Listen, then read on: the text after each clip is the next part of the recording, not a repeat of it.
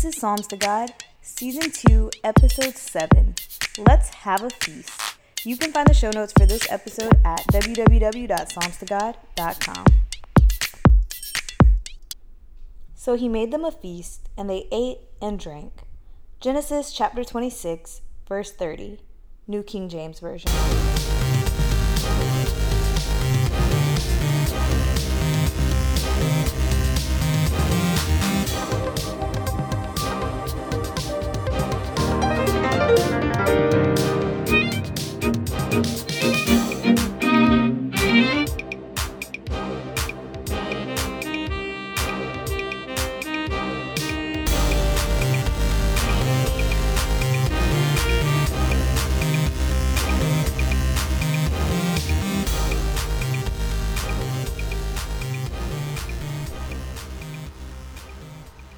Hey guys, welcome back to the Psalms to God podcast. This is your host Ree, and today we're talking about food because I love food. No, seriously, we're talking about feasts, which to me means food. But I did look up the definition of the word feast just to make sure I wasn't just, being a little biased in my definition of it. And the definition, according to Merriam-Webster, is an elaborate and unusually abundant meal, often accompanied by entertainment or ceremony, or a periodic religious observance commemorating an event or honoring a deity, person, or thing. If you look at the Bible's definition of a feast, I think it kind of uses aspects of both of these things. Of course, it is a religious observance, and God does have them celebrate these things to commemorate events and to commemorate Him and honor Him. But there's also a lot of, pomp and circumstance, I guess, surrounding it. And there is food. There's always food. So I wanted to talk about these things that Israel was given to do, because when I first started researching them and studying them, I was mystified by how well they tie into God saving them from Egypt, along with how well they tie into prophecy about the Messiah and us as a whole being saved from sin. And it's really cool because when you think about it, it's really hard to create something that looks backwards and forward at the same time. These feasts are not just symbolic for the Israelites. They're symbolic for anybody who is worshiping God. And I think that gets lost in translation a lot of times. People are just like, oh yeah, the feast, that was the old covenant, that's part of Israel. We don't need to know anything about that. But it's really profound, their impact and their meaning and how they relate to us today. So I wanted to talk about those. And of course, like I said, I love food. So I really just wanted to talk about food for an episode again.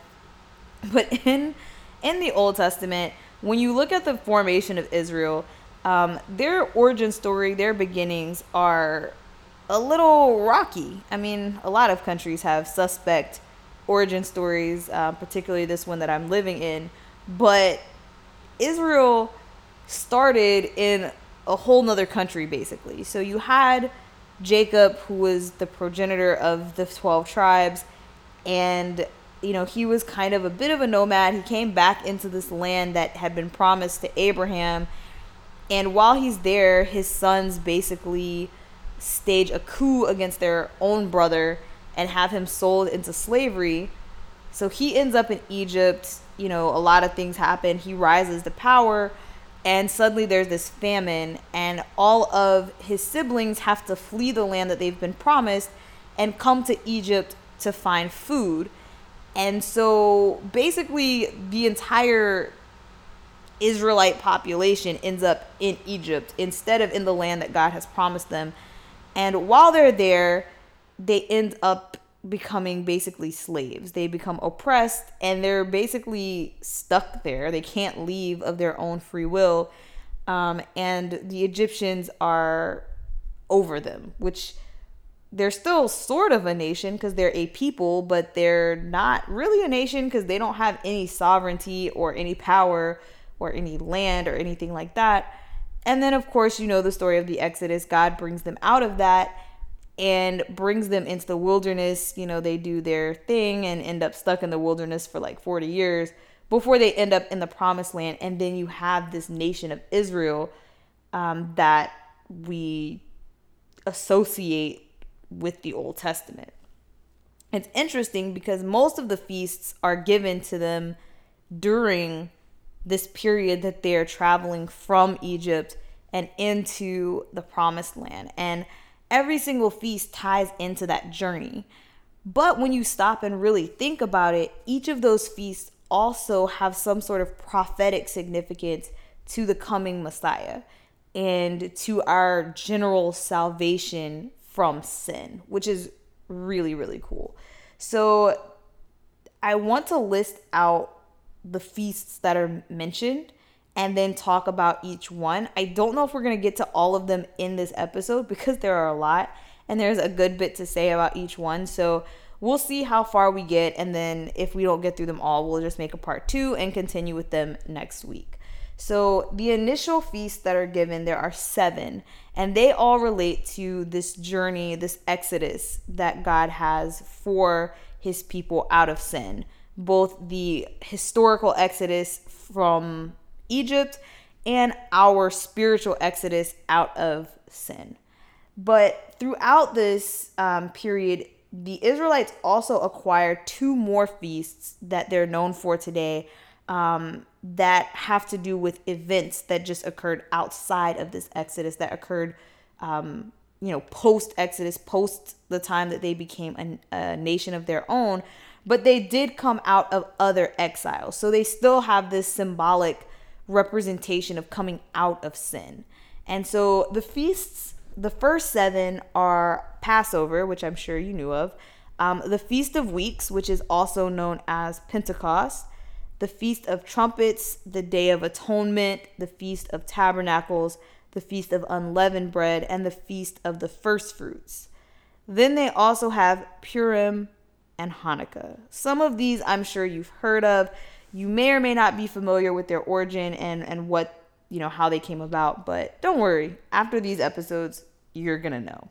So I want to start with Passover. I know it's the most famous and the one that people are probably the most familiar with, but it is the first feast that they actually celebrate, and it's the first one that happens chronologically in the Israelite calendar, and arguably one of the most important in terms of its symbolism, in terms of how it came about, and what it represents. So the Passover, the first Passover is celebrated in Exodus chapter 12, and a little bit more about it is given in Leviticus chapter 23. And it's really interesting because unlike the pagan holidays that Christianity has taken up, there's so much detail about these feasts. So God tells them that the Passover is supposed to be celebrated on the 14th day of the first month of the year.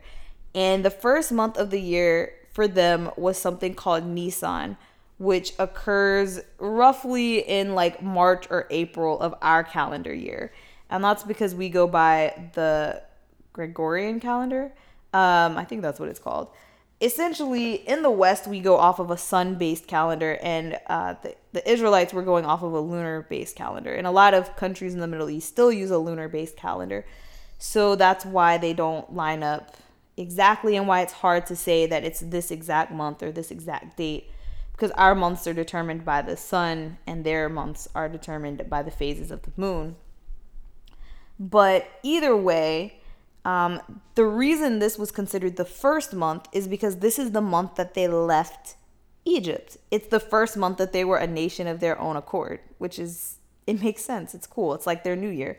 But the 14th day of this first month is when God instructed them to keep the Passover. And if you remember the story of the Exodus, then you know that the Passover, it literally is from passed over. So the final plague that befell Egypt was the death of the firstborns. And God instructed the Israelites to kill a lamb that was without blemish and put the lamb's blood above the doorpost as a sign of their faith, and as a sign of their allegiance with the God of Abraham. And when the angel of death came through and killed the firstborns, it skipped over the houses that had this blood on the doorposts, or shall I say it passed over them. And so none of the Israelites died, and after that they were sort of set free. You know, the Pharaoh changed his mind a couple of times and he did pursue after them, but essentially that's what triggered the ability for them to leave Egypt. And so when you look at the first celebration, what was told to them was that on the 10th day, they were supposed to pick out the lamb. And it had to be a lamb that was without blemish, that was male, and that was only a year old, relatively young.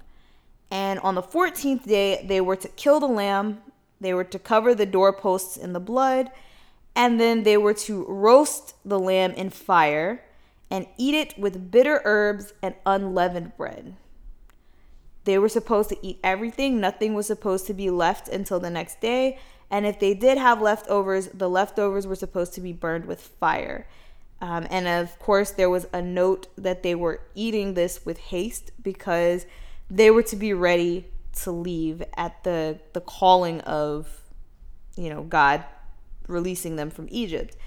And so, obviously we see how it's connected to their time in Egypt, but it's heavily connected to Christ because Christ is our Passover lamb. He was crucified during the Passover. He was the unblemished lamb. He was male.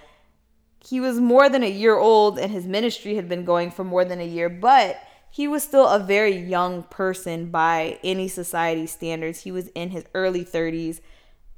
He might as well have been considered a child.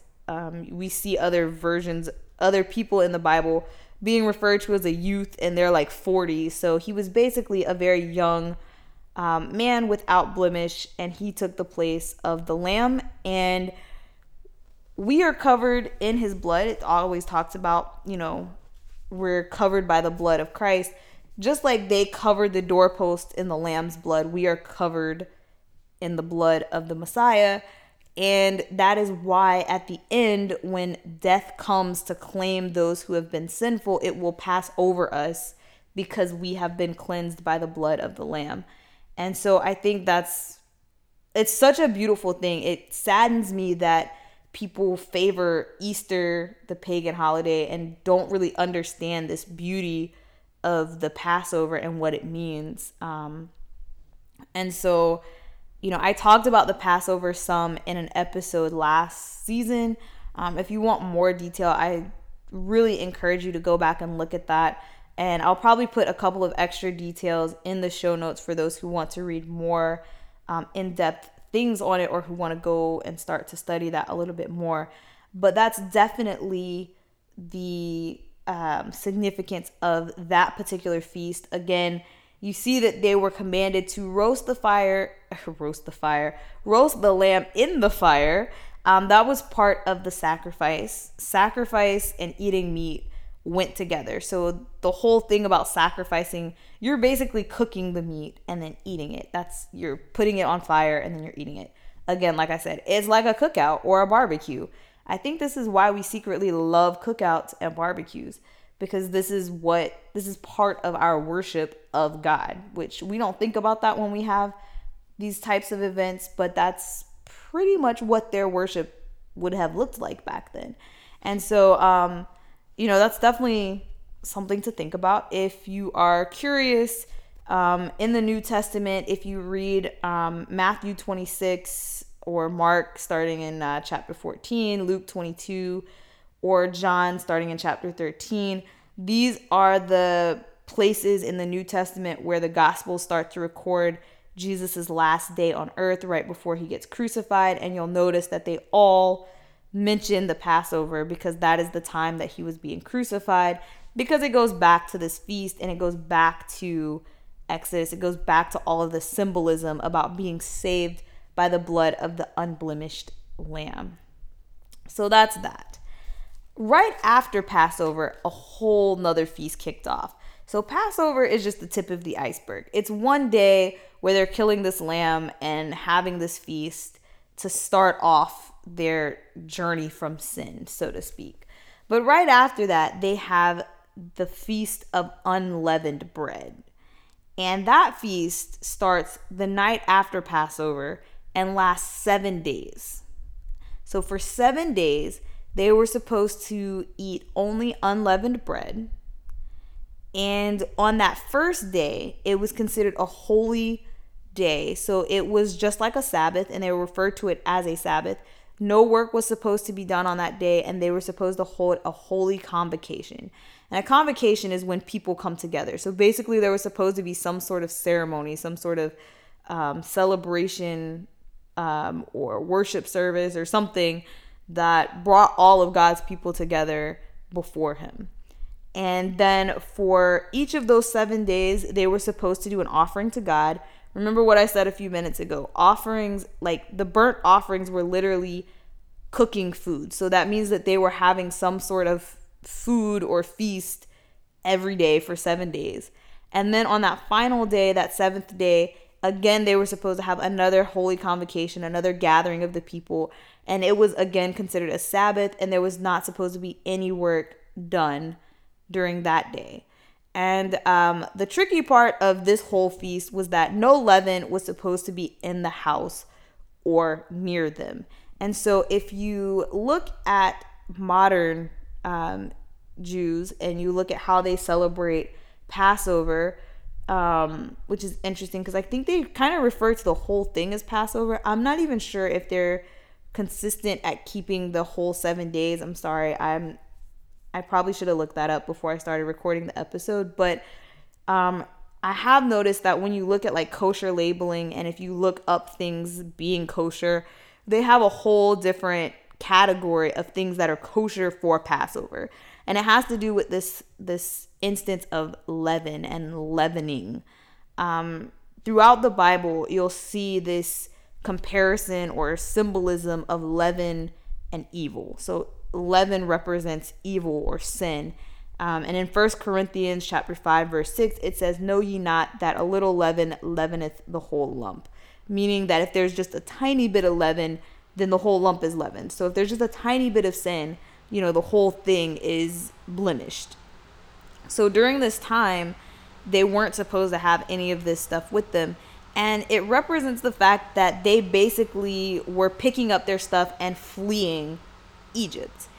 And that's basically how we are supposed to be about our life before God. So Egypt represents sin. It represents the world. It represents our sinful nature. And the Passover represents basically like cutting ties with that. You're cleansing yourself in the blood of the Passover lamb. You're putting all of that behind you, and you're ready to flee. At a moment's notice, you are ready to pack up your bags and follow the Lord. And so this feast that comes right after it, the Feast of Unleavened Bread, basically represents that you just left. You didn't have time to worry about making nice, pretty cakes and bread that rose. You didn't have time to gather all of those ingredients and stuff like that.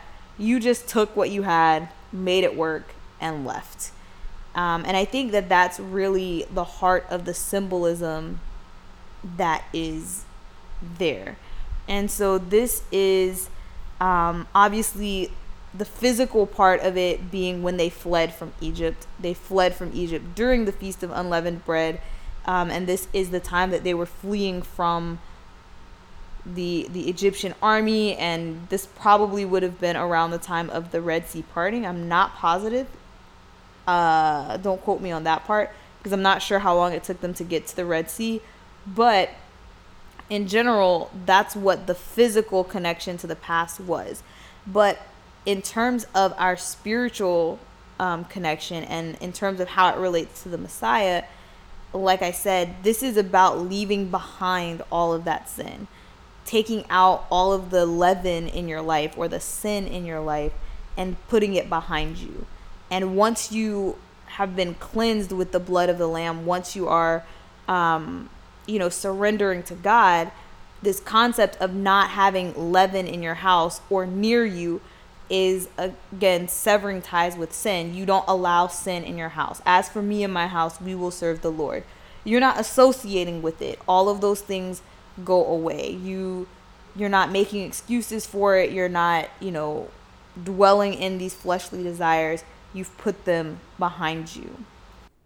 Okay, so after that, well, actually during that, there was another feast. Yes, there was a feast during the week of unleavened bread. And that feast was called First Fruits, or the Festival of First Fruits.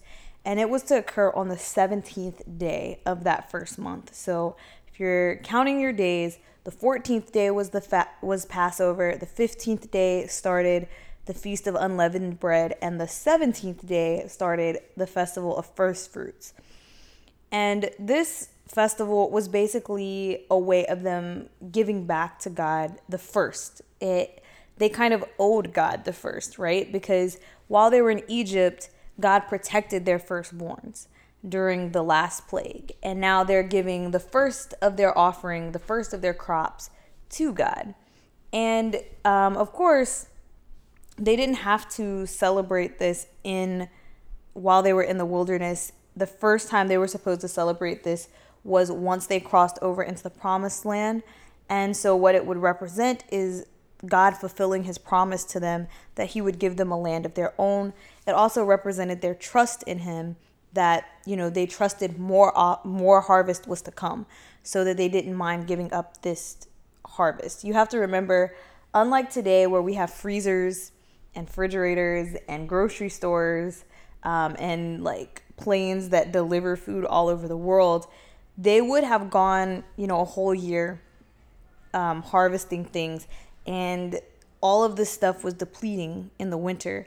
And now you have your first sign of the new crop, and you're giving that away. You're going to hold out another week or so till you get some more crops before you're going to dive in. And so that was a very powerful statement and a very powerful way of signifying their trust in God. And of course, that's what it represented in the past. They, along with this harvest offering, they were also supposed to offer a male lamb, a drink offering, and a grain offering. And so, yeah, that's pretty straightforward.